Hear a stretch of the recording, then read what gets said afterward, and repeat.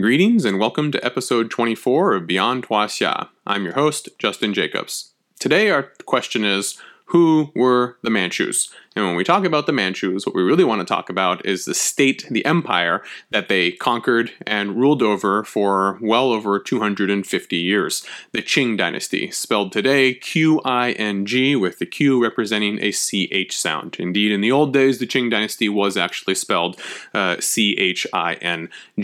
The Qing dynasty is probably the most famous of all the Chinese dynasties because it was the last one. This was the dynasty that was in power when the final emperor in a long succession of 2,500 years, or actually 2,000 years of emperors, was forced to abdicate in 1912.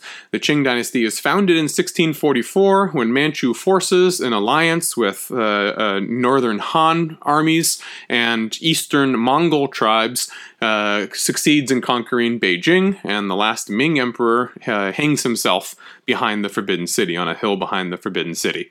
Okay, actually, even though 1644 is the official founding of the dynasty, it takes another 100 years, really, another 50 years for the Qing to quell various rebellions that take place chiefly in the south and the southwestern parts of the Han heartland, and then another 50 years beyond that, until 1759, that they succeed in conquering what is today known as Xinjiang, the far northwestern territories, western Mongolia, and cultivating a closer relationship with Tibet, which many historians refer to as a patron-priest relationship, not really total incorporation into the Qing state. And that's all going to occur by the 1760s. And then you have about another 150 years in which the Qing dynasty will be the state that is in power when the Western imperialists start to show up on the southern shores of the country, increasingly work their way up, impose their desire for trade, their version of trade, selling opium, getting the Chinese addicted to drugs and whatnot, and creating their own trade imbalance in favor of the Europeans. And that will increasingly exacerbate relations until the end of the 19th century, when the Qing dynasty, the Manchu rulers, decide they need to reform. And then eventually you have the 1911 revolution. Okay. Now, in talking about the Qing dynasty, I need to first review a couple of the points where, if you've been paying attention to various episodes prior to this one, some of this will be familiar territory to you. But regardless, when we talk about the Manchus forming the final, really the most successful and largest and long-lived of all empires in all of East Asian history, okay, we need to talk about the precedent of alien rule in China. And alien, by alien, I want to put alien in quotation marks, okay, because there's nothing alien about northern nomadic and semi-nomadic peoples coming in and conquering the agricultural Han heartland to the south. It has been going on for 2,000 years, and in fact, if you were to compile a chart of all the 80 to 90 or so major states that have ever existed in East Asia, you would find that about half of them were either founded by or very closely associated in alliance with northern nomadic or semi-nomadic peoples. And whenever you get the largest empires in Chinese history, the ones that incorporate the non-Han borderlands, parts of Mongolia, the deserts to the northwest, parts of Tibet and whatnot, whenever you get a state that's that large, invariably it is what we called a northern hybrid state, in which you have northern nomadic and semi-nomadic peoples allying together with northern Han peoples, sometimes with other nomadic peoples, and coming in and conquering the southern agricultural heartland together, and then expanding out to conquer Central Asia and whatnot. Okay, Han states are usually what we called southern agricultural states, and they're based mostly in the south, the Yangtze River Delta. Okay, so whenever you have one of these large states, usually nomads are involved somehow. And the Manchus are the most successful and stable of them because, unlike the Mongols, who technically conquered more territory, the Manchu dynasty actually lasts for over 250 years. I think it's officially, it might be 268 years, I think it is, in which the Mongol dynasty, however, the Yuan dynasty, doesn't even last 1 century. Okay, so not nearly as stable and successful, even though technically they conquered more territory. Now, as for the precedent of so-called quote-unquote alien rule in China, Cast your mind back and recall that the major cultural ethnic distinction in Chinese history was between civilized and barbarian. Okay, with regard to cultures, with large groups of people who define themselves as we're members of this group and you're members of that group, and culture is what separates us. The distinction was between civilized and barbarian. Now, in other contexts, if you're just talking about within a single society, you would have other types of distinctions. If you're talking about economic or social distinctions, you would have a distinction between ruler and ruled. Those who were in power, who were literate, who were landlords, who worked together with the government, were considered to be rulers, and everyone else was a member of the ruled classes and considered inferior as a result.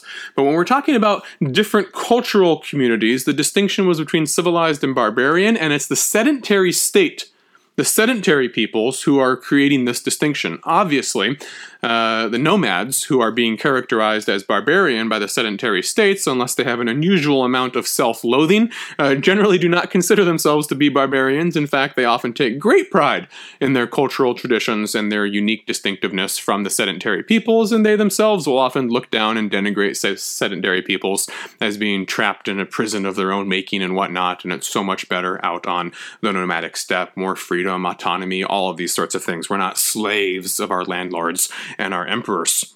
Okay? Regardless, this distinction between civilized and barbarian from either direction was cultural. It was generally not regarded as ethnic. And our term for this was huaxia. Okay, huaxia was what we in English refer to as the Chinese culture sphere. Okay, for most of Chinese history, the people that we now identify as Chinese did not think of themselves as Han or Chinese. They thought of themselves as culturally huaxia. All right, and huaxia did not equal Han. In fact, if you remember one of our earlier episodes, Who Were the Han? Who spelled with an H-U, it was the non-Han nomadic conquerors from the north who institutionalized and basically invented the idea of the Han people. And the meaning of the Han people shifted and changed over the centuries. Okay? But the most durable term that was used to describe what we think of as Chinese civilization, reading the Chinese script, adhering to Chinese rites, living in sedentary cities, making a living by farming, taxing the people, and then creating Chinese architecture and, all that sort of stuff. Okay, that was thought of as huaxia culture or huaxia civilization, and it referred to anyone who mastered the Confucian classics, the literary canon, and the social and political rituals detailed within. Okay, it was not a racial or ethnic term. Anyone could learn to read the Confucian classics. Anyone, Chinese or not, could become literate in classical Chinese texts and read these things, acculturate to the huaxia culture sphere, start wearing robes and clothes and living a sedentary life, and they would be regarded as members of the huaxia community. All right, the Confucian philosophers were very clear that you were not damned by your birth. They would say that the children of the barbarians and us, the civilized people, cry the exact same way at birth. Xunzi said this. The great Confucian philosopher Xunzi said this. He says, what makes them different? Upbringing. All right, it was nurture, not nature. And everyone can be nurtured to become a member of the huaxia community. Now, the political philosophy of the huaxia culture sphere also supported this idea that huaxia was a cultural designation, not ethnic. In other words, Chinese was a cultural designation, it was not an ethnic designation. The Son of Heaven, the Emperor, was regarded as the intermediary between heaven and all human beings on earth. In theory, heaven may select any of its constituents to receive what was referred to as Tianming, the heavenly mandate. The heavenly mandate could be earned by anyone. And the way you earned it was by demonstrating, accumulating, embodying virtue. In Chinese, de, spelled today D-E, de, virtue, as defined in Confucian thought. All right, if you were the most virtuous person, then you received the heavenly mandate. Now, in practice, this is a bunch of bullshit. And whoever wins the battle and kills all of his enemies and spills the most blood then gets on top of the pedestal and says, I have the most virtue. Anyone who says otherwise, come challenge me, and then by default, you've defined yourself as having the most virtue. But there was an elaborate discourse and literary text that surrounded this and built it up. Okay?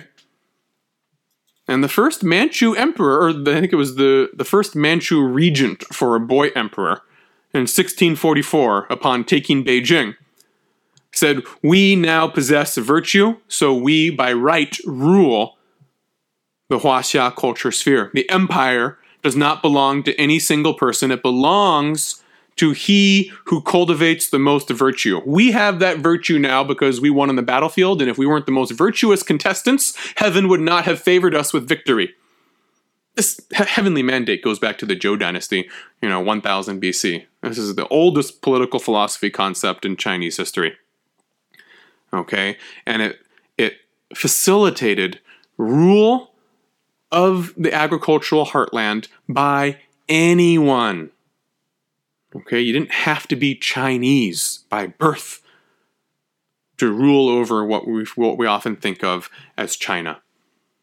All right, the political philosophy of East Asia basically was molded and adapted to allow, or to basically recognize the fact that the rulers of East Asia were going to be very diverse in cultural and ethnic backgrounds. And therefore, there was no racial prerequisites for who could become the ruler. There were only cultural prerequisites, becoming literate, mastering the Confucian classics, and learning how to run a Chinese-style literate bureaucracy. Now, the concepts that were created to facilitate so-called alien rule, such as the Manchus, were a reflection of circumstance and geography. Northern China is what we refer to as an exposed zone. All right, an exposed zone is a geographical region that is constantly vulnerable to nomadic and semi-nomadic conquerors who claim three advantages. Horses, both they have the most number of horses and they have the best quality horses because they raise those horses out on the open air in the steppe. All right, that's far superior than the type of breeds that can be raised in pre-modern, dirty, nasty cities and stables. They are mobile on the frontier, means you can't destroy their base. They have no base. They can run away. They have no shame in running away, and they will come back and fight you when you're least ready for it and overextend your supply lines, so it's very difficult to ever decisively defeat a nomadic confederation. And then they also act as the middlemen for trade and technology across Eurasia, so they're in a very strategic position. Okay? Now, because northern China is an exposed zone, you will often see, at least 50% of the time, sometimes more, in 2,000 years of Chinese empires, you'll see northern China ruled by non-Han peoples. Okay, it'll be ruled by the Tabgach, by the Khitan, by the Jurchens, by the Mongols, by the Manchus. All right, it's an irony. If you're accustomed to thinking of China as filled with Chinese people and ruled by Chinese people, you're in for a very rude awakening.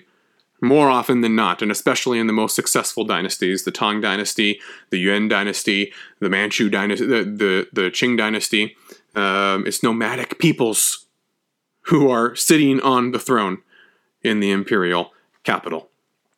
Now, because it's so common for northern zone nomadic peoples from present-day Mongolia and Manchuria to conquer northern China, this is why you see efforts to build walls, permanent walls. We often think of it as the Great Wall, but that's really misleading. There was no master plan to create a Great Wall, and most of the walls that you visit as a tourist today date to the Ming era. But that's a telling, actually, revelation. The Ming Dynasty was the last and greatest of the southern Han agricultural states, and they felt the nomadic threat most acutely to the north. And they were the ones who undertook the greatest, most grandiose wall-building projects. What the wall represents, what the Great Wall represents, is an attempt by southern agricultural Han peoples to create a man-made physical barrier that nature did not provide for them. Nature did not provide intimidating, uncrossable mountain ranges or dense jungle foliage that horses can't cross over, or massive rivers and bodies of water that necessitate entire fleets to cross. All right, this is in stark contrast to a place like Japan, Japan would be classified as a protected zone. Almost impossible to invade in the pre-modern era. You have to have a fleet. You have to cross the water. All right, this is difficult for nomads to do. And as a result, Japan is pretty much never invaded by a military force in the mainland. The Mongols famously tried to invade Japan twice, and whether it was kamikaze wins or not, they failed miserably, even though they were so successful everywhere else. Okay. Now, what happens when northern nomads conquer the southern sedentary heartland? You get what we referred to in earlier episodes as a northern hybrid state defined by a dual administration. And the key words here are hybrid and dual. Both of these terms highlight the processes of mixing and segregation. Right, mixing and segregation. On the one hand, you're going to mix with the subject population to a limited extent. On the other hand, you're going to deliberately segregate different populations, different cultural and ethnic groups from each other on the premise that it is better not to have large groups of people interact with one another and that no one should be assimilating to other people's cultures. It's better to have distinct culture, ethnic groups that don't have large interactions with one another. That was seen as a way to minimize conflict. The goal of a northern hybrid state was to achieve a balance, a mastery of Confucian socio-political expectations about how to run a state, various political and literary philosophies and norms, okay? And to acculturate to Huaxia Chinese norms to a certain degree so that you were seen as someone who had the right to rule over a Huaxia Chinese population. And yet, nonetheless, the rulers of a northern hybrid state, because they are nomads from the northern zone, want to preserve a distinct privileged identity for themselves. They want to remain distinct because they're proud of who they are. All right, they don't want to assimilate. They don't want to lose the customs of their ancestors. They take pride in being Manchus. Okay, we defeated the Chinese. The Manchus would often say the Chinese were effeminate. They're inferior to us by virtue of the fact that they lost in battle. That proves our superiority. We don't want to lose our Manchu-ness. We want to preserve it. But not only do we want to preserve a distinct Manchu identity from the Han, we also want the Manchus to be privileged. Okay? The exact opposite of assimilation. We want to make our distinct identity even more pronounced from the subject population and give ourselves institutionalized privileges that will perpetuate themselves over the generations.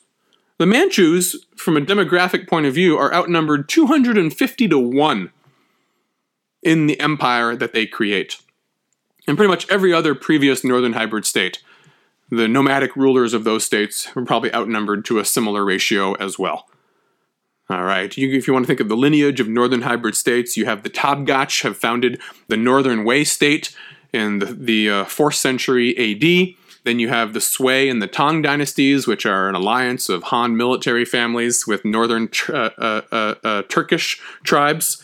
The Khitan Liao dynasty in the late 10th century, the Jin dynasty in the 11th century, the Mongol Yuan dynasty in the 13th century. All right, and the Manchus are representing the apogee, the highest achievements of any of these northern hybrid states. Okay, and they are looking back to previous states to understand where did previous rulers end up going wrong in losing their identity and assimilating to the subject population. Now, by and large, southern Han agricultural states did not have to deal with the same sort of issues that northern hybrid states had to deal with. What sort of issues did northern hybrid states have to deal with? They're constantly debating what sort of new customs, cultures, and languages to adopt, what to reject, and what to modify. All right, common issues that many of them have to deal with are the civil service exams. First really institutionalized under the Song dynasty, about 960 to the middle of the 1200s. The Song dynasty institutionalizes a civil service examination system, one of the greatest achievements of the pre-modern world. You'll see nothing similar to it until the 1800s, when Britain will finally come up with the civil service examination for its civil servants who are going to India. All right, this represents one of the first attempts at achieving a true meritocracy anywhere on the world, an anonymous meritocracy. In practice, obviously, the exams favored the wealthy and the privileged, and it never filled 100% of all the posts in the imperial bureaucracy. Maybe at most it filled 50%. Nonetheless, it was an achievement for its day. Northern hybrid states, like the Manchus, have to consider, are we going to modify the exams in any way? What happens if we don't modify the exams? What happens if we just let the exams be a complete meritocracy, open up to everyone? Well, they saw what would happen. The Han from the southern agricultural heartland enjoying the most wealth, the most libraries, the most academies, the most private collections, the longest tradition of learning and all of this. They're going to dominate the exams. And before you know it, 95% of all the people who pass the civil service examination system will be from the southern agricultural Han heartland. And then the Manchus are going to be really outnumbered.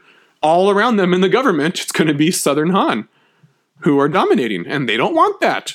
So one thing that they decided to do was to institute quotas for the exam. We're going to make sure that only a certain number of Han from this province in the south are going to be able to pass this, even if there's 10 times as many who are qualified and could pass it if it was an open exam.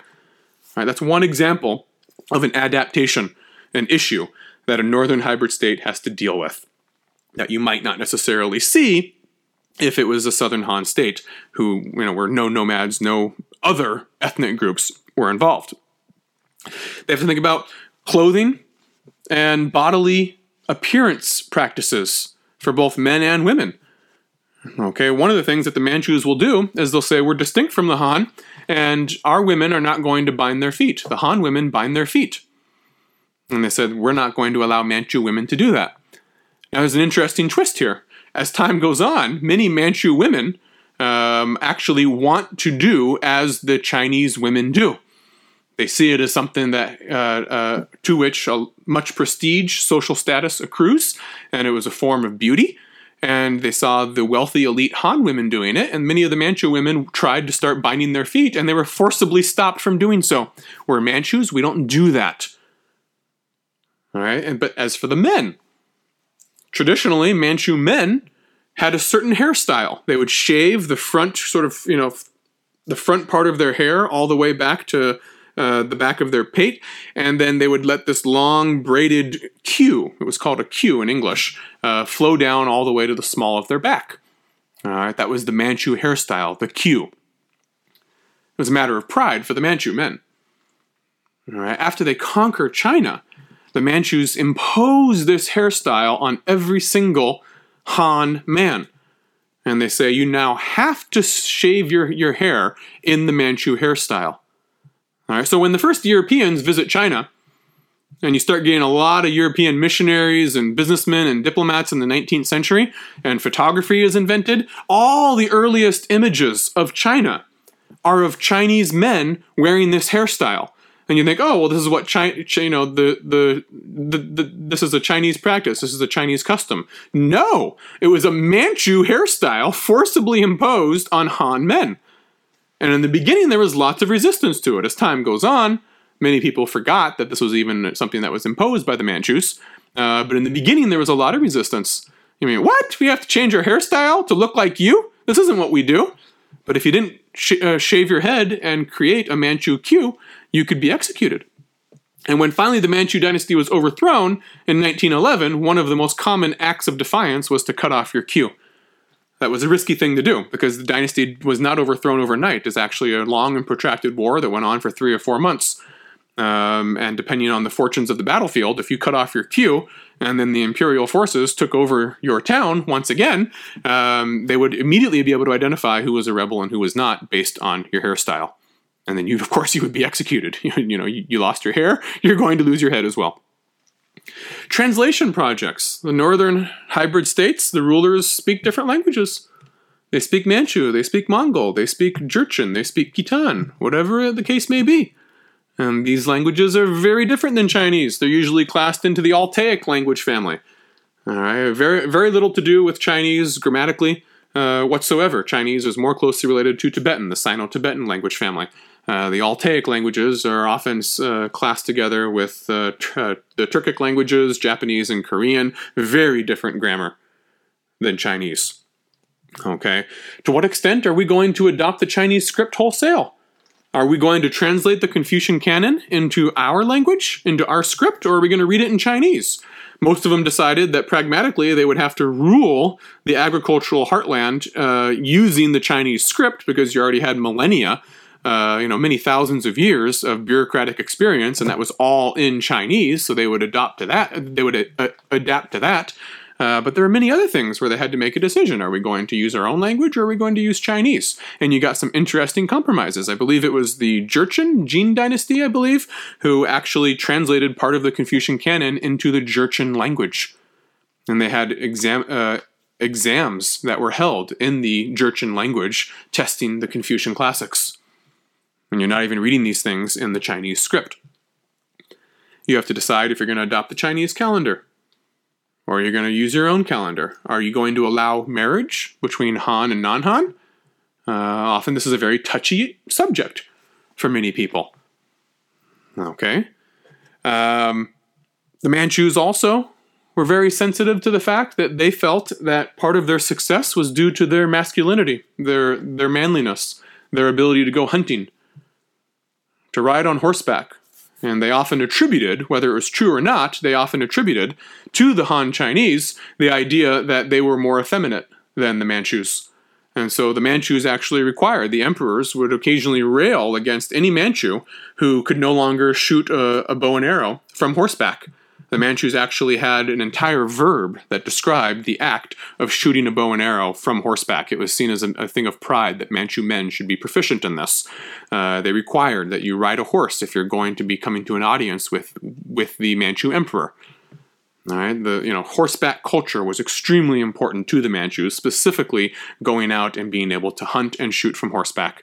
And oftentimes the Manchu emperor would take Mongol and Manchu tribal elders with him on hunting parties, but he would exclude the Han.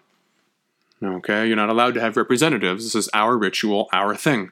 We're the manly ones who go out and shoot deer by bow and arrow from horseback.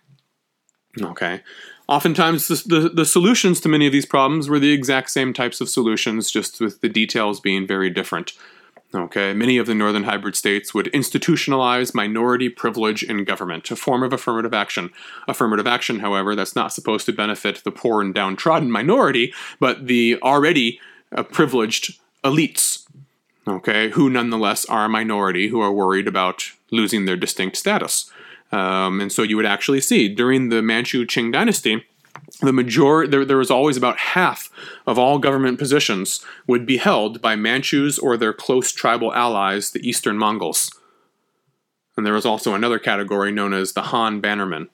In fact, all the Eastern Mongols, the Manchus, and the Han Bannermen being Northern Han, who joined the Manchu and Mongol conquest when it was still in Manchuria, and therefore they were seen as more privileged and different than Southern Han Chinese.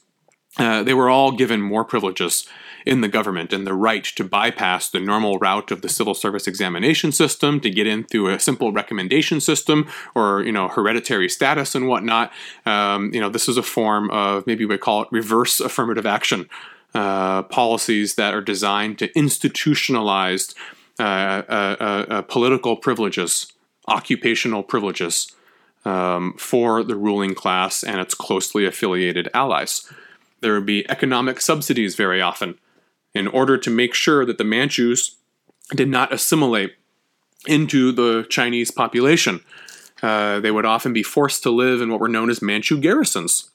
You'd have a Manchu military army force posted in major cities throughout the realm, but they would not be allowed to live in regular neighborhoods. The Manchus were required to build a walled enclave within each of these individual cities, and they would have to live and reside in there. And when they left, they'd have to go through a gate and have a pass and have permission, and people would know where they're going. You couldn't, just bring in Han women from the outside into the garrison. It was intentionally segregated in a spatial sense throughout the realm that Manchu and Han were different. Okay, now in practice, these were porous borders, and they still mixed. But, in theory at least, they tried to enforce these sorts of borders. Okay. The emperor himself would also adopt multiple faces to appeal to his various constituencies. One of the unique features of a northern hybrid state like the Qing dynasty is that unlike the southern agricultural Han states, they tend to incorporate many more diverse other subject populations than the southern Han states do. Sometimes the southern Han states will conquer some people in the southwest, but they don't conquer, the Mongols or the Uyghurs or Muslim groups or the Tibetans or whatnot. The northern hybrid states do. And in order to appeal to each one of these constituencies differently, they will adopt a different persona, to a Buddhist population. The emperor will portray himself perhaps as one of the reincarnated Buddhas or compassionate bodhisattvas, gods in the Buddhist pantheon. All right, I'm not just the emperor, I'm also one of the Buddhas of the heavenly paradises. In order to appeal to his nomadic constituents, who maybe are not Buddhists, maybe they're still animists, he'll adopt the persona of a Khan or a Kagan, the Khan of Khans, towards his Chinese subjects and their elite Confucian upper stratum. He'll portray himself as a traditional kingly Confucian monarch who patronizes Confucian art and literature and the Confucian classics and sponsors recopying projects for Confucian books and literature. He'll portray himself as a patron of the Islamic societies and maybe take a Muslim concubine. To the Tibetans, he'll portray himself as the Chakravartin, a Tibetan Lamaist deity, specifically a Tibetan Lamaist deity. And then, as I said before, in his harem, he's not going to just have one type of woman in his harem. He's going to have a multinational strategic harem that incorporates women from all of the different constituencies of his realm. The Qing emperor in his harem of several thousand women would have Chinese concubines, Turkic concubines, Mongol concubines, all right, Manchu concubines, obviously, all of them. In fact, technically, from like a modern biological perspective of genes, which they didn't know anything about back then, obviously, but technically, knowing what we know now, almost every single Manchu Qing emperor wasn't 100% Manchu, okay? Every single emperor of the Qing dynasty was of mixed blood, okay? To think of it in those terms, because they all intermarried with the Han, with the Mongols, okay, and the children that resulted would have had mixed blood parentage. But see, that's imposing our modern day perspective back in time. All right, at the time, this is the larger point I want to make, it was institutionalized that you were a certain ethnic group. We are all Huaxia to a certain extent, but within Huaxia, we are distinct members of our own communities. And marriage and procreation didn't change that. Okay, it didn't matter that by blood, the Manchu emperors weren't even more than 50% Manchu. They might have been just as much Han as they were Manchu. They institutionalized their identity as a Manchu with all the privileges and expectations that went along with that. And other people saw them as a Manchu. Okay? Remember, cast your mind back again to when I talked about race and ethnicity. Race and ethnicity are situational states of mind. Yes, people's skin colors and bone structure and hair consistency will be different on a continent-by-continent basis. You can easily identify if someone likely came from somewhere in Europe or somewhere in East Asia or somewhere in Africa. Okay? But unless you get into culturally and socially specific details and cues like fashion and language and, institutional privileges like the Manchus had, you can't identify someone any closer than that.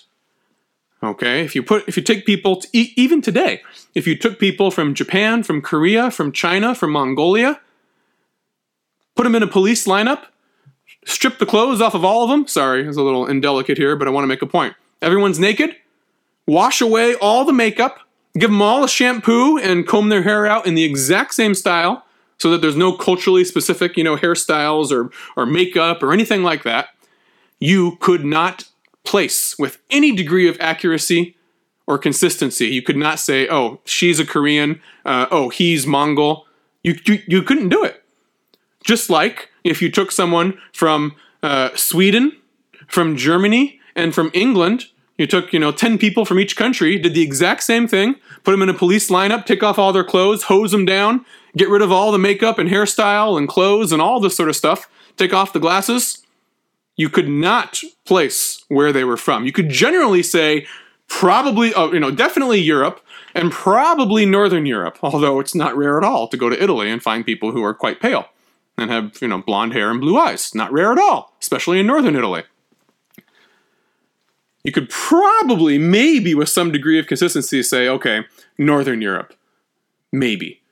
But there's no way in hell you could say, Denmark, Sweden, England. Boom, I got it. No. Because what we think of as ethnicity is so much informed by deliberate cultural and social decisions. Okay?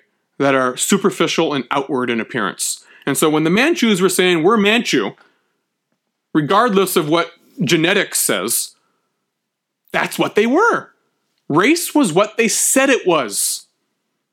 And they inscribed what they said it was into institutions that recognized it and treated you differently based on what race you were said to be. You're Han, so you have to wear your hairstyle in this particular demeaning way. And you can only wear these sorts of clothes. I'm Manchu. I live in a Manchu garrison that's spatially separate from you guys. I get a subsidy from the state so that I never have to work in a Chinese city. And whenever I get married, I have to have my spousal choice has to be approved by the emperor, because he's going to make sure it's a suitable match for a Manchu like me. So if you were just to study the Qing dynasty based on Chinese language and Confucian-centric sources, you would probably say, oh, the Manchus are assimilated. But if you look at all the other sources available that are not in Chinese, or all the other cues and indicators that show how the Manchus were treated differently and forced other people to treat them differently, then you realize it's much more complex than that and much more diverse, and that the Chinese face, the Confucian face of the Manchus, was just one act on the stage of the Qing Empire, directed towards one particular constituency, and that they had many different faces and ways of interaction and performances, really, political performances, depending on, time and place and who they were talking to. And in the end, they insisted we're Manchu. And they did that all the way until the 1911 revolution. Okay? In practice, after 100 years, almost no Manchu spoke the Manchu language anymore. They all spoke Chinese, but they spoke it with a heavy accent, a very unique way of speaking Chinese. Most people could tell. In the late 1900s and early 20th century, most people could immediately tell. If a Manchu was a Manchu, even if he didn't speak Manchu, he was speaking Chinese, they could tell because he spoke Chinese in a particular way that identified him as Manchu. Just like there's many different ways of speaking English in America, and oftentimes you can identify racial, spatial, economic backgrounds based purely on how the exact same sentence is said by people from different backgrounds. Okay? So even though over 267 years, the Manchus lose their language, essentially. They lose a lot of their customs, and they even adopt different forms of dress, and their women are trying to bind their feet. At the time the 1911 revolution succeeds in overthrowing them, everyone in China, all the Han revolutionaries, knew exactly how to identify a Manchu. They didn't say the Manchus were assimilated, and they had no problem whatsoever in massacring and identifying Manchus in every single city where Manchus lived. And in 1911 and 1912, after the revolution broke out, Manchus were immediately and easily identified and targeted for persecution by the Han revolutionaries. No one mistook them for Han and accidentally killed a Han instead of a Manchu, because their Manchu-ness was defined by where they lived, how they spoke Chinese, how they dressed, what they ate, who they knew. All these sorts of things. It was obvious. And so that's the sort of ethnic diversity that persisted in a northern hybrid state, even if superficially we might say, oh yeah, they were assimilated to a certain degree. Assimilation, oftentimes in this case, was only skin deep. It wasn't all the way through. Now, what were some of the geopolitical consequences of the Manchu ascendancy, the Manchu conquest of all of East Asia and much of Central Asia? All right. The Manchu previous enmeshment, involvement in northern zone geopolitics gave the Manchus, and really all northern zone nomadic peoples before them, a greater awareness of the strategic vulnerabilities outside of the agricultural heartland. Okay, the southern Han agricultural states like the Ming Dynasty, the Song Dynasty, they conquer the agricultural heartland, and then they dig in and they try to, pray to heaven and build walls and then keep the nomads from entering their state. And if they can just, keep the nomads at a stalemate, they're thrilled. That's great. That's success. We've stalemated the nomads. The Ming and the Song dynasties, they don't say, hey, let's go out to the frontier, inflict a decisive defeat on the Manchus or Mongols, and then march off to the deserts of Central Asia and conquer all of Central Asia. And then, hell, let's go to Tibet too. No! Every once in a while, some crazy emperor does something like that, and it's a huge fiasco. Look up the Battle of Tumu, T-U-M-U. I believe it's 1447. During the Ming Dynasty. And this foolish young emperor, I guess the Zhengtong emperor, decides to set out from Beijing and attack the Mongols on the Mongol steppe. And it's one of the greatest military disasters in the history of China. The emperor himself is captured and held for ransom by the Mongols. What a stupid thing to do. To march an army out onto the steppe when you are not a steppe people yourself? You're going into someone else's element. You're going to overstretch your supply lines. You're going to be attacked from every direction. And when you try to fight the nomads, they're just going to run away, and they have no shame in running away whatsoever. They're going to destroy you. You don't do that. And the southern Han states generally didn't, except for one or two foolish emperors who tried to do that. They said, let's build walls. Those didn't really work well either. All right, you're kind of screwed in the south. The nomads are always a big threat. Now, the nomads themselves, when they conquer the Han heartland, they don't stop there. Because they came from the steppe. They know exactly how to defeat other nomadic peoples. They know how great of a threat that they are, and they're certain that they can do it, unlike the southern Han states. And so the Qing dynasty, at the same time that they're conquering the southern Han heartland, they're also getting involved in nomadic politics in Western Mongolia and in Central Asia. And eventually, the way it goes down is this. You want to know how China got as big as it got today? It has very little to do with the Han people. Well, it has something to do with them. All right, here's how it goes. The Manchus allied with the eastern Mongol tribes and some northern Han peoples, military leaders from Manchuria, from Liaodong. They embark on a lengthy 50-year conquest of southern and southwestern Han agricultural heartland. All right. In the meantime, their eastern Mongol tribal allies, who are going to be just as privileged as the Manchus in the Qing dynasty, all right, they get attacked by the western Mongols. Mongolia is not some big, homogenous monolith. The western Mongol tribes are attacking the eastern Mongol tribes. All right, the western Mongol tribes are allied with another Mongol empire called the Dzungar state. And so the Manchus say, our Mongol allies are being attacked by other Mongol tribes. We need to go kill them. And we think we can do it, unlike a southern Han agricultural state, because we're one of them. But not only are we a nomadic people who can kill other nomadic peoples, we now also have access to the southern Han agricultural heartland and its extensive resources.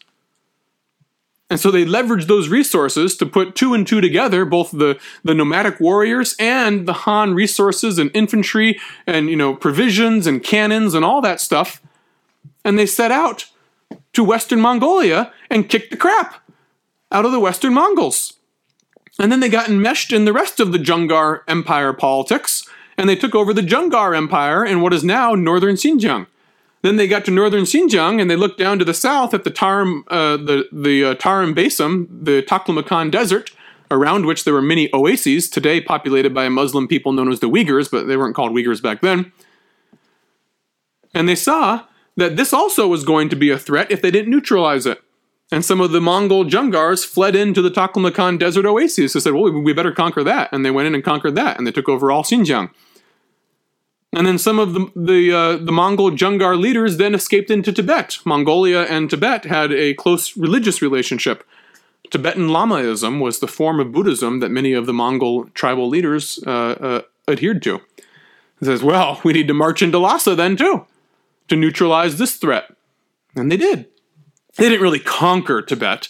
They sort of stationed some representatives there and had an ever-present threat that we could conquer Tibet if we wanted to, but they never actually did it. Most of the time, it was just a very small representative garrison in Lhasa, and then, travel back and forth between the Dalai and the Panchen Lamas to Beijing and back. All right, this patron-priest relationship. This is why there's some dispute today. Was it ever really a part of China or not? Well, I don't know. I mean, it had a loose relationship with the Qing dynasty.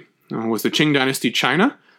Not really. No, it wasn't. It was something different that was part of China, included China, but was also something more. But regardless, this is how history works.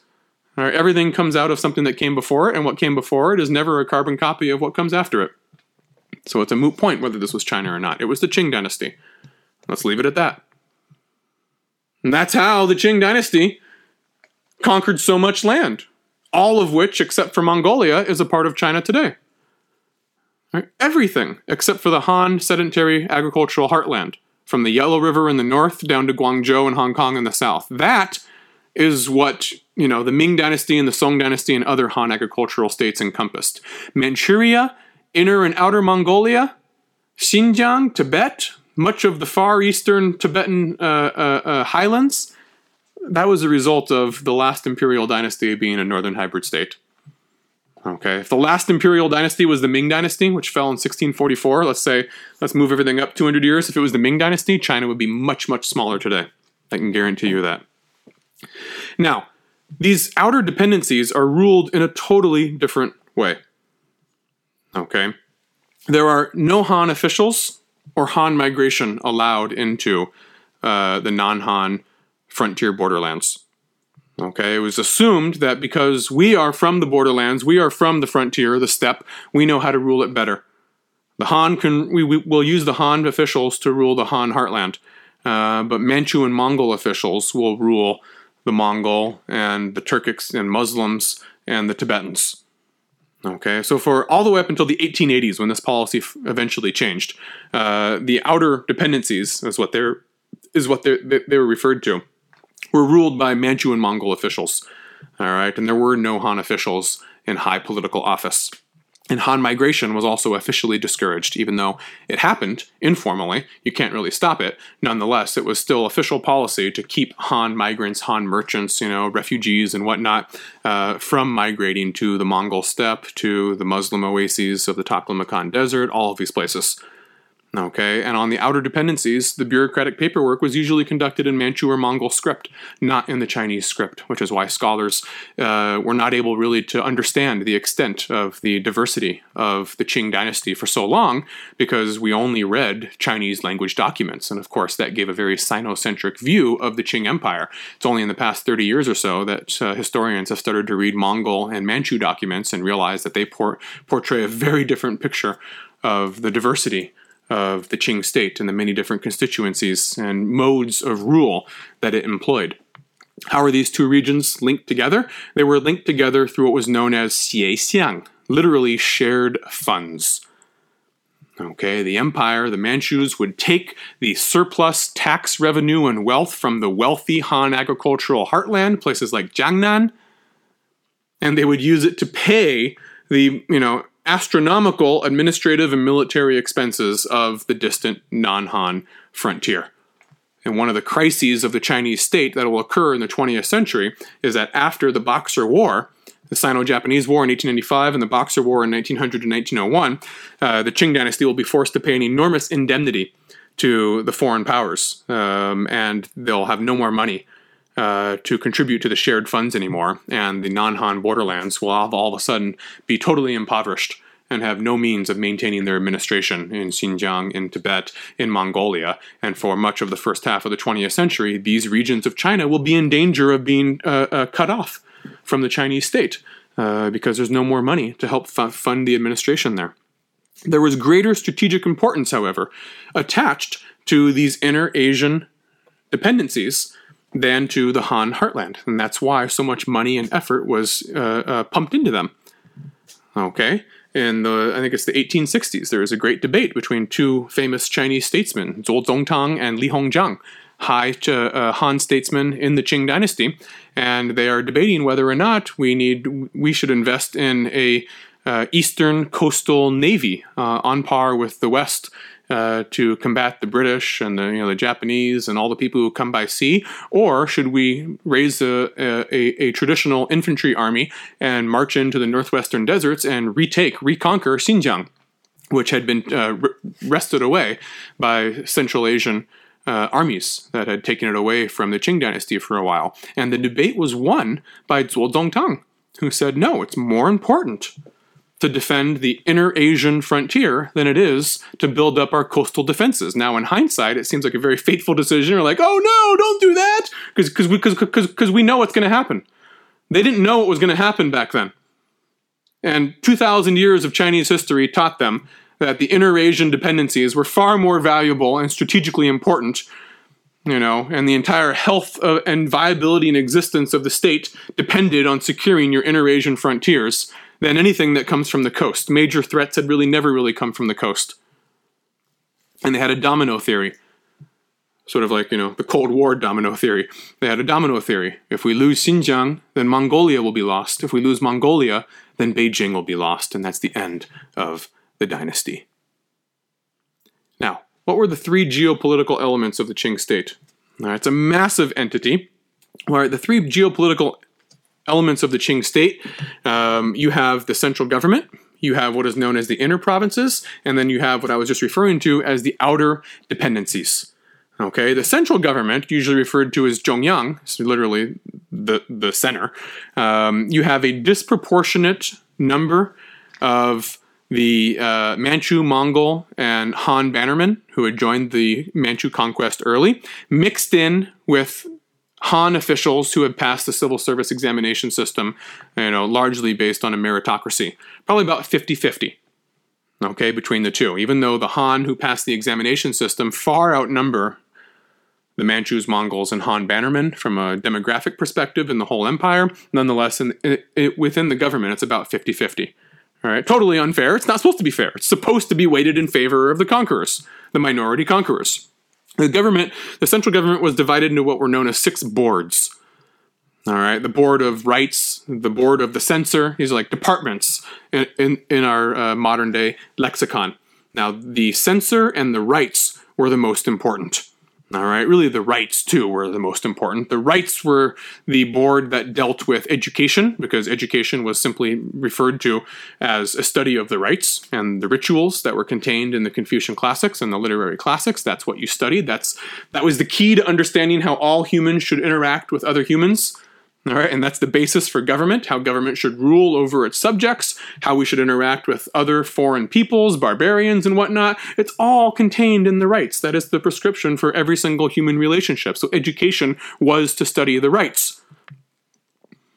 And the tribute system, which was the pre-modern Chinese, foreign relations framework, was also subsumed within the Board of Rights.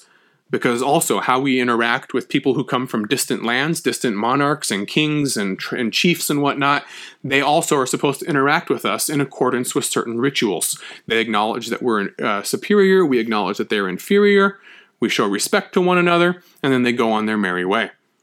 All right, and each board would be governed by one Manchu and one Han, or one Mongol and one Han.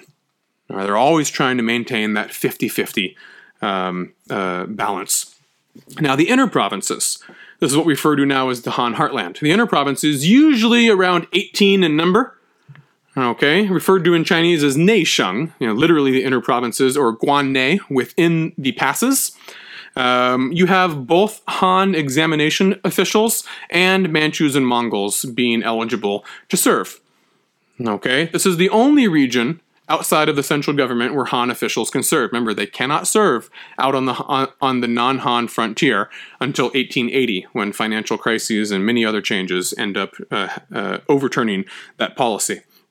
And oftentimes, I like to point out to my students, when they read court cases, these are some of the primary sources that I like my students to read. They read the names of the officials who are serving in the Han Heartland, and they're submitting these memorials to the emperor describing homicides and theft and all these things that are going on in their district. I always like to draw attention to the names of many of these highly placed officials in the Han Heartland. Let me read out a few of them to you.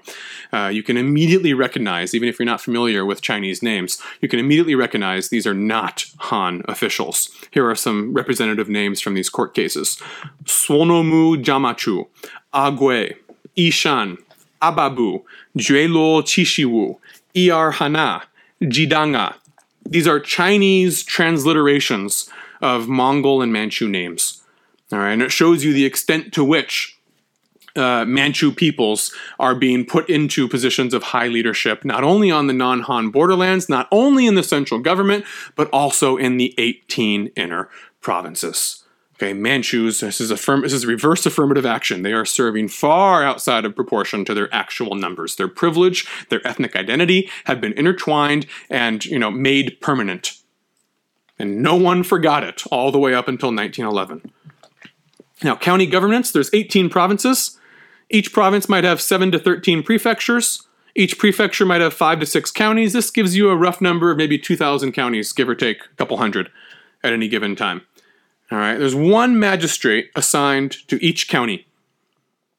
That is the extent to which the imperial government of the Qing dynasty reaches down to local society. All right, it appoints one magistrate, and this magistrate may have responsibility for anywhere between 30,000 to 1 million subjects in his jurisdiction. Okay, obviously the one magistrate cannot rule over this number of people himself, so he hires an informal shadow bureaucracy between 300 to 1,000 of what are known as clerks and runners who remain in the local district. And they know the locale, they know the local customs, they know the local languages, because the locals are probably speaking a very different language than what is spoken at the imperial court. Okay, the magistrate will be rotated around to different counties every year and a half or 2 years or so. He's a stranger everywhere he goes. And this is a deliberate policy on the part of the imperial government. They don't want any official, any magistrate to ever get too comfortable in any one location.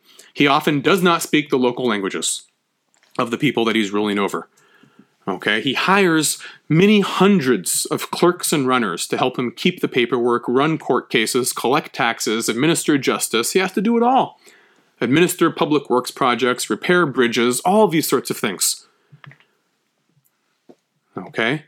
And these people are paid out of his own salary or money that he is able to raise on his own. In a couple of episodes, we're going to go into more detail about what's known as the yamen. The yamen was the Chinese word for the local government office in which the magistrate and all of these clerks and runners resided and handled the affairs of daily government. And we're going to go into much more detail about how the yamen actually worked. But here, for now, we're just going to note the many tasks that they had to undertake. These people were responsible for, taxes, for running the courts, for salt sale quotas. Salt was so important in the pre-modern, pre-refrigeration era. You use salt to preserve stuff all the time. They are in charge of worshiping the local gods, a duty that the magistrate often doesn't want to undertake because he thinks that it's heterodox and that the people are ignorant and stupid and worshiping false gods, but he knows that he has to do it to appease the people, or otherwise the next time that there's a drought or a flood, they're going to blame him for not worshiping to the local gods. He has to take care of public works, maintaining roads, rebuilding bridges. He has to maintain good relations with the gentry because he's not getting a whole lot of funds from the central government unless there's a major disaster or famine. The central government isn't going to give him a penny. He has to hire his own staff from his salary. Admittedly, as you'll see in the next episode or two, the magistrate's salary is quite high, so he has lots of money where he can hire his own staff. But in order to maintain the roads and repair a bridge, Beijing's not paying for that. He has to maintain good relations with the local gentry, the local landlords, who are going to be expected to contribute to these sorts of things. Now, obviously, in exchange for their contributions to maintaining public works, they're going to expect favorable treatment as well. So you're going to have sort of this cahoots that the magistrate and local elite society is engaged in which they're each scratching the other's back. This is government on the cheap. We don't really have government on the cheap right now as much as we used to. The government, digs its tentacles into local society really, really far. That wasn't the case in the old days. All right, and when the government is not giving, welfare pensions and all sorts of money and subsidies and whatnot, it's up to the local magistrate to figure out on the fly how to keep a village in good repair by maintaining relations with the local notables and the local wealthy people and giving them favors and privileges and in exchange for their maintaining public order. Okay, he has to compile statistics, he has to maintain gazetteers that reflect the local customs, he has to make maps of the area, and he has to try to always open up new lands for cultivation, which is difficult. Because in the end, he wants to be able to create new settlers, increase the population of his district, because if you increase the population of your district, you get more tax revenue. And of course you want more tax revenue. Now, philanthropic institutions under the Qing dynasty, they often assume the burden of local crises. As I said, Beijing doesn't provide a whole lot, because this is government on the cheap. Where do philanthropic institutions come from in the pre-modern age? They were of three types.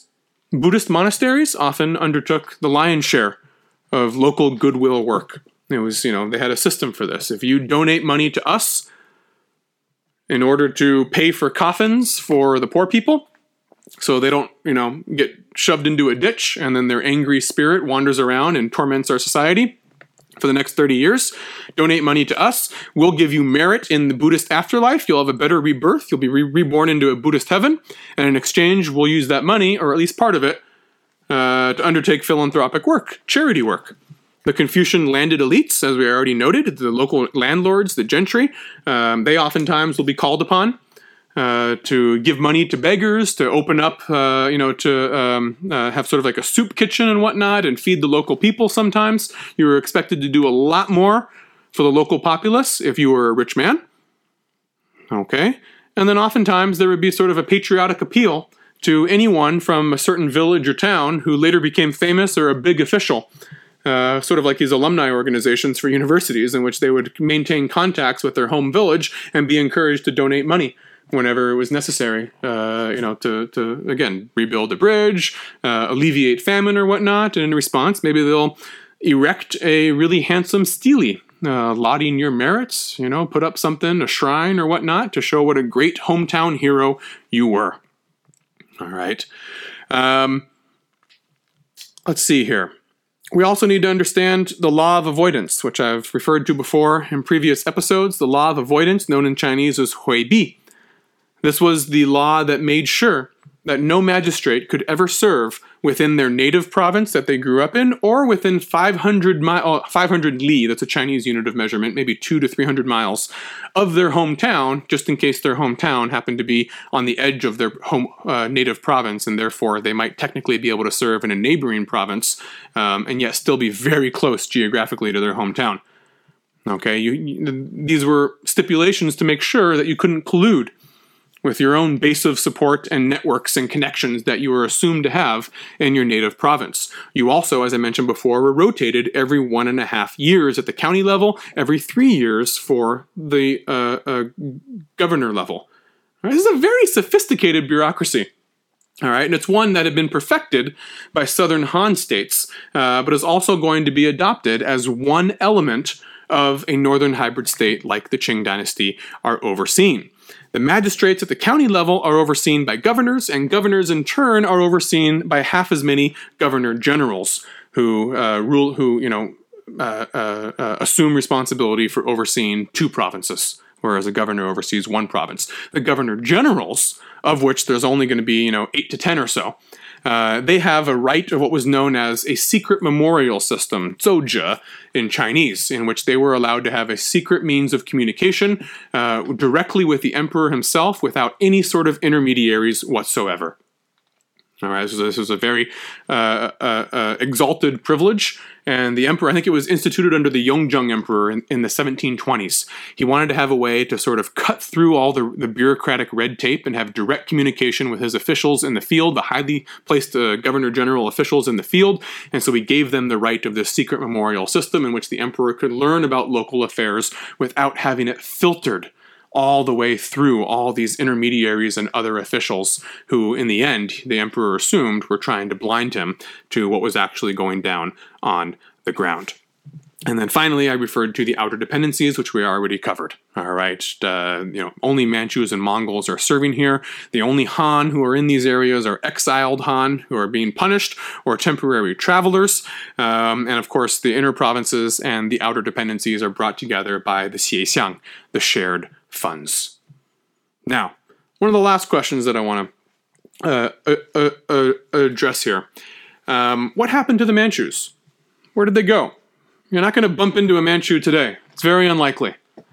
Okay, and yet they played such an outsized role on the East Asian world stage. What happened to the Manchus? Well, by the end of the 19th century, they are pretty much linguistically assimilated to, northern Chinese as spoken in Beijing. Yes, it's a curious inflection of Northern Standard Mandarin Chinese, but nonetheless, that is what they speak, and it's understandable by other people, even if they're still, even if other people can actually tell, oh, you're a Manchu the way you're speaking Chinese, you can still understand it.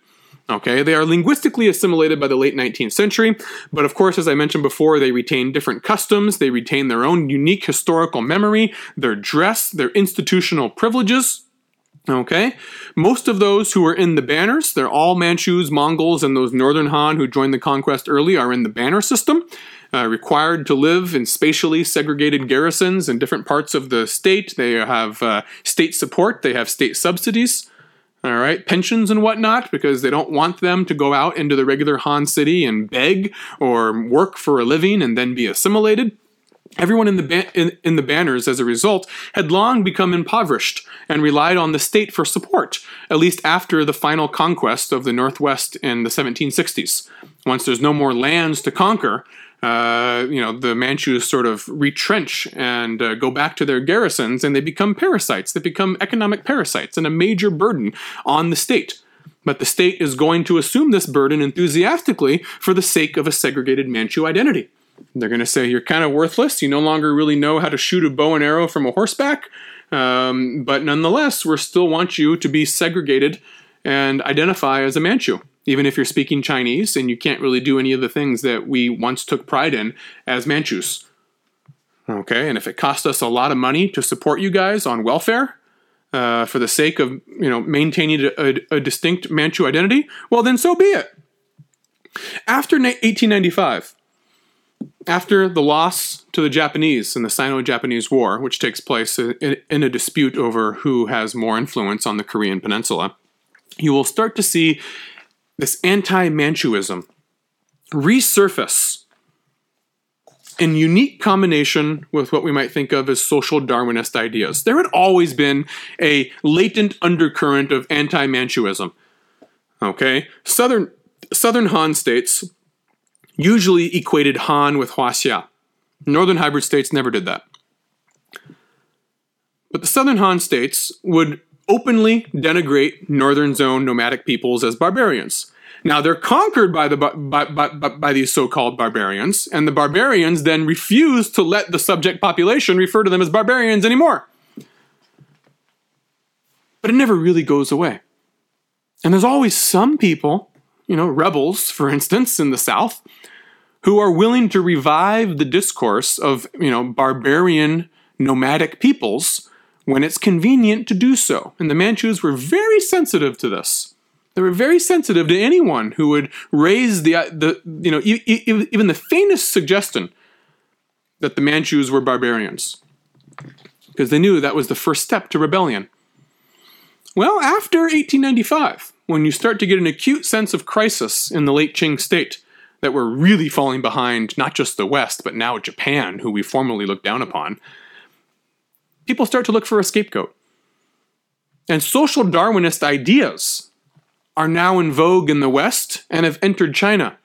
Social Darwinist idea holds that there are distinct races that have evolved over time, and that the interaction of these races is sort of a survival of the fittest. All right, some races are more vigorous and better and are able to adapt than other races, just like in the natural world. And the ones that emerge on top are the fittest. They deserve to survive.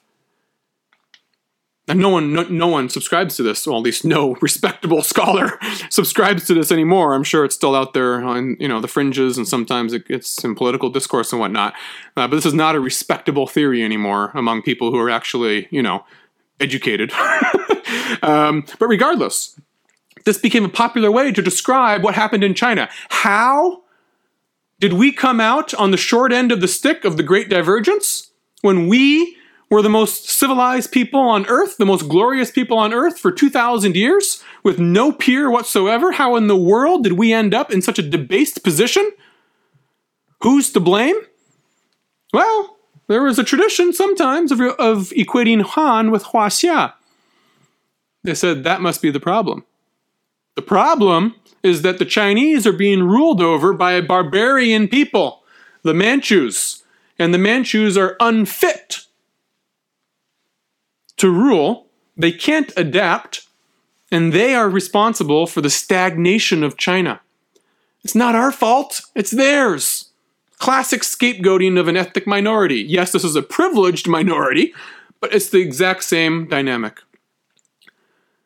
Okay, and they said the Manchus are what's holding us back. They're a backward, inferior race that somehow, this wasn't really explored in detail, somehow they held the culturally superior Han in check. That warlike masculinism was no longer a positive thing. That was a negative thing. They did that somehow and brought all of China down with us. This is a view that's out there today. This is why China had such a difficult time in the past 150 years and things got so bad. It's because of those Manchus. The Manchus brought us down. Before the Manchus came to power, we were on top of the world. We were great. It's those damn Manchus that held us back. Right when we needed to be strongest the most, when the West came, that was the worst time to be conquered by barbarians. But unfortunately, that's the way it was. And we all went down together. It was a big sinking ship, but it was a Manchu sinking ship, not a Chinese sinking ship. This is a common belief used to explain the plight of 20th century China. It was the Manchus' fault. Now, you ask a historian like me, or any historian, not just me, or most historians. This is entirely inaccurate, obviously. A Han emperor, if it was the Ming Dynasty in power, a Han emperor would have experienced the exact same problems, but his faults, his shortcomings, would not have been racialized the way that the Manchus' shortcomings were racialized. However, I don't want to give you a distorted picture. Even in the 1890s and the first decade of the 1900s, the immediate run-up to the 1911 revolution, it's important to recall that only a minority, albeit the loudest minority, only a minority of intellectuals in East Asia explicitly blamed the Manchus for the problems of China. That was just one of several explanations of what went wrong. Only one of the explanations. Many people said, no, it's not the Manchus' fault. It's all of our faults, or it's our political system's fault. Maybe we need a constitutional monarchy. Maybe democracy is the way. There's many other things that were raised up as possible solutions that had nothing to do with ethnicity or race. But those who talked about race and social Darwinism and the Manchus were by far the shrillest and the loudest, and they have dominated the discourse. And so many people actually think that's actually one of the main causes of the 1911 revolution, or the Han population rising up to overthrow their alien oppressors. It's a bunch of bullshit. There's no alien oppressors. Alien rule, so-called alien rule, was, the norm more than half the time in so-called Chinese history. All right, there's nothing strange about that at all. What is strange is what happened in the 20th century, actually. Never before, in 2,000 years of imperial Chinese history, never did we see a state dominated by Han. Totally dominated by Han, with almost no other minorities in high position of power whatsoever. Never did we see a state like that rule over huge non-Han populations like Mongolia, Xinjiang, and Tibet. That had never happened before. It was always under a northern hybrid state. So what's weird and new and novel is the inversion of this process in the 20th century. Whereas once it was always non-Han, numerically small northern zone nomadic peoples who ruled over Han and non-Han together, for the first time ever after 1911, you actually got Han ruling over a hugely diverse empire that normally only northern hybrid states had once ruled over. And so the Han now, in the 20th century, have had to learn and adapt to ruling over a multi-ethnic empire that there are not very many historical precedents for over the past 2,000 years. At least not precedents that involve the Han at the top of the pyramid of power. And they've done very similar things that the Manchus and the Mongols before them had done. Affirmative action policies, spatial segregation, all these things. I'm not going to get into them now because we have many different episodes that will treat that later on. But nonetheless, it's the Han who have now ruled over a so-called northern hybrid state for the past 100 years. And that's the first 100 years they've ever had to do that. That's what's new about the 20th century. So what happened to the Manchus? After the 1911 war, Civil War, the revolution, it took many months of battles between northern loyalist forces and southern revolutionary forces, and there was no decisive victory.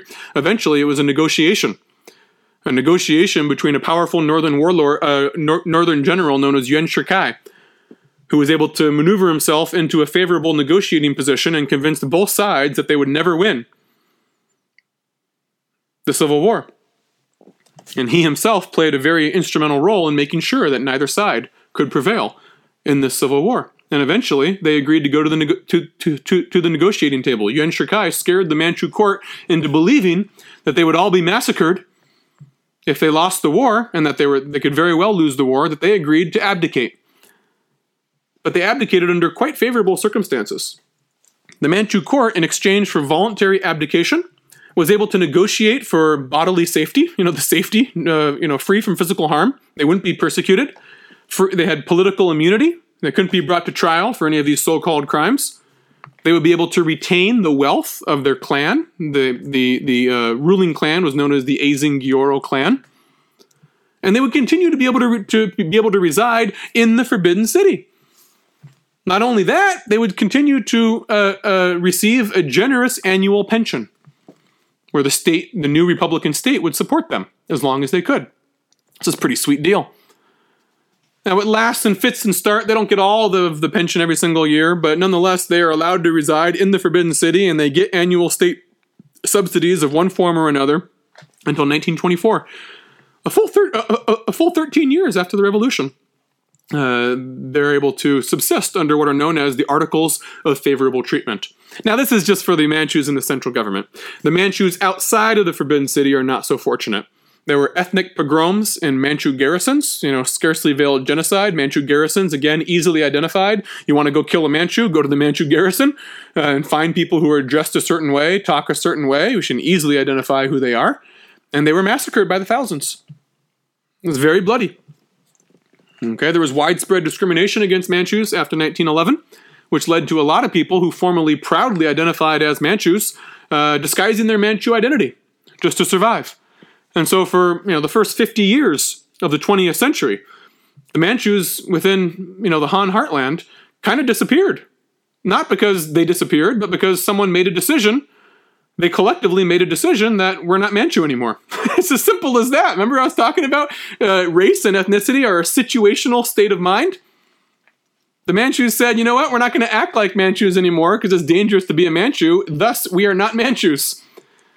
And voila, they were not Manchus anymore. That was it. But that's not all. That's not the end of the story. In the 1920s and 30s, the Japanese will invade Manchuria, which is an English word for the homeland of the Manchus. Not referred to that in Chinese. They refer to it as Dongbei, the northeast.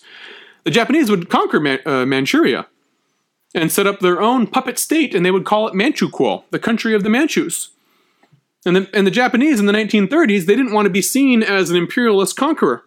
They wanted to be seen as a liberator. So they said, we didn't conquer Manchuria. We liberated the homeland of the poor, persecuted Manchu people who are being persecuted by the Chinese. We liberated them from oppressive Chinese rule. And we gave them an independent nation state where they can rule themselves. This is the age of self-determination. Okay, in which you're not allowed just to conquer other countries anymore. You have to disguise your conquest as liberation. We're still living in this age today, by the way. The United States didn't invade Iraq. We liberated Iraq from an evil dictator who threatened world peace. All right, if you believe that. We're still living in the age of national determination. That's the cloak. That's the pretext that anyone who engages in a war has to say that their war is inspired by, liberation, self-determination, creation of a nation state where we rule ourselves, even if that's a bunch of bullshit in practice. Okay, so the Manchukuo was advertised by the Japanese as the home of the Manchus. And the last boy emperor of the Qing dynasty who abdicated the throne, I think when he was like 3 years old, Puyi, Eisengyorou Puyi, they find him as a young adult and they put him on the throne as the emperor of Manchukuo.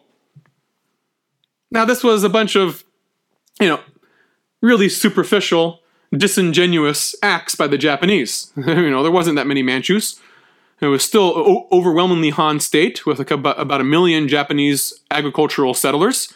Manchus were still a minority, and Puyi had no real power whatsoever. He was a figurehead.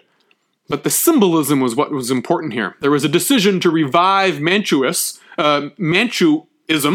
Manchu-ness, Manchu-ness. And boom, out of the blue, the Manchus existed again. Even if it still would have been hard to find a Manchu in the 1930s, even if you went to Manchukuo. And even those that you could identify, like Puyi, didn't really have any real power. Nonetheless, if Japan had been able to negotiate a more favorable end to World War II and it was not unconditional surrender, Manchukuo very well might have survived. Mongolia survived as an independent state that was cut off from the Qing dynasty. The only significant territory lost by the Qing state in the modern Chinese Republic was Outer Mongolia, now known as the Mongolian People's Republic. The Soviet Union had cut that off from China. And because the Soviet Union won World War II, they were able to keep Mongolia apart from the Chinese state. The Japanese did the exact same thing as the Soviets did with Mongolia, but they did it with Manchuria. If Japan had won World War II, or at least not lost to the point of unconditional surrender, there's a very real chance Manchukuo might still be around today, and it wouldn't be such a transparent joke that it often is in history courses now. The story is not over yet. After 1949, the communists come to power, and they say, we're enlightened. We're enlightened Chinese. We're going to truly create, the northern hybrid state. Well, they didn't put it in those terms, but that's essentially what they're doing. We rule over a diverse, massive state, and we're going to rule in accordance with the most enlightened policies of multiculturalism that there are. And they said there's now 56 official nationalities, ethnic groups in China, and they were praised and lauded as, fully equivalent members of the Chinese state. They're trying to give them a reason to want to be a part of a state dominated by the Han. And there's a resurgence in self-identification as Manchus once you no longer run the risk of being killed for saying you're a Manchu. Now it's safe and, in some cases, cool to be a Manchu. The communists actually recreated some of the privileges that the Manchus once enjoyed. Like many other minorities, they had preferential treatment into universities. It's really hard to get into a Chinese university. It's a little bit easier if you're a minority. So now, hey, I can claim I'm a Manchu again, draw some connection to a great-great-grandpa who was in a Manchu garrison, and I'm a Manchu now? That's wonderful. I can get into college easier. I can have more than one kid when they eventually have a one-child policy. There are privileges like that, once again. Okay, and by the 1980s, you actually saw in official census counts, people were willing to identify as Manchu once again. Again, it's a situational state of mind. Now that it's cool to be Manchu, we're okay claiming it. Are these people really Manchu? Can they really trace back their ancestry to a Manchu garrison? Who knows? Sometimes they probably could, sometimes not. Even if they could, there's no guarantee that that original Manchu was 100% pure blood Manchu. We already saw how that wasn't the case most of the time. The state acknowledges you're Manchu. You claim you're Manchu. You're 100% Manchu. A situational state of mind. All right, that's enough. That's enough with the Manchus and the Qing dynasty. We've got our baseline to explore other fascinating issues, and next time it's going to be really interesting. We're getting into the serious stuff right off the bat. Okay, we're going to start to delve into the sordid and salacious lives, the untold stories of the 90% of the population that didn't know where its next meal was coming from. We're going to begin our analysis by understanding the economic, social, and cultural conditions that led to a diverse range of gender relations that most of us have been raised to regard today as perverse. But they were the norm back then. I'm talking about men with multiple wives, women with multiple husbands. Never thought that, huh? Selling of your wife? Wife borrowing? What the hell is wife borrowing? That sounds kinky. We're going to find out what that's about. Adolescent marriage? It's all here. It's all here in the next 2 episodes, beginning with episode 25, polyandry and polygamy. Look those words up before we watch the episode. Those are big words. And episode 26, prostitution and wife sales. It's going to be interesting. I hope to see you.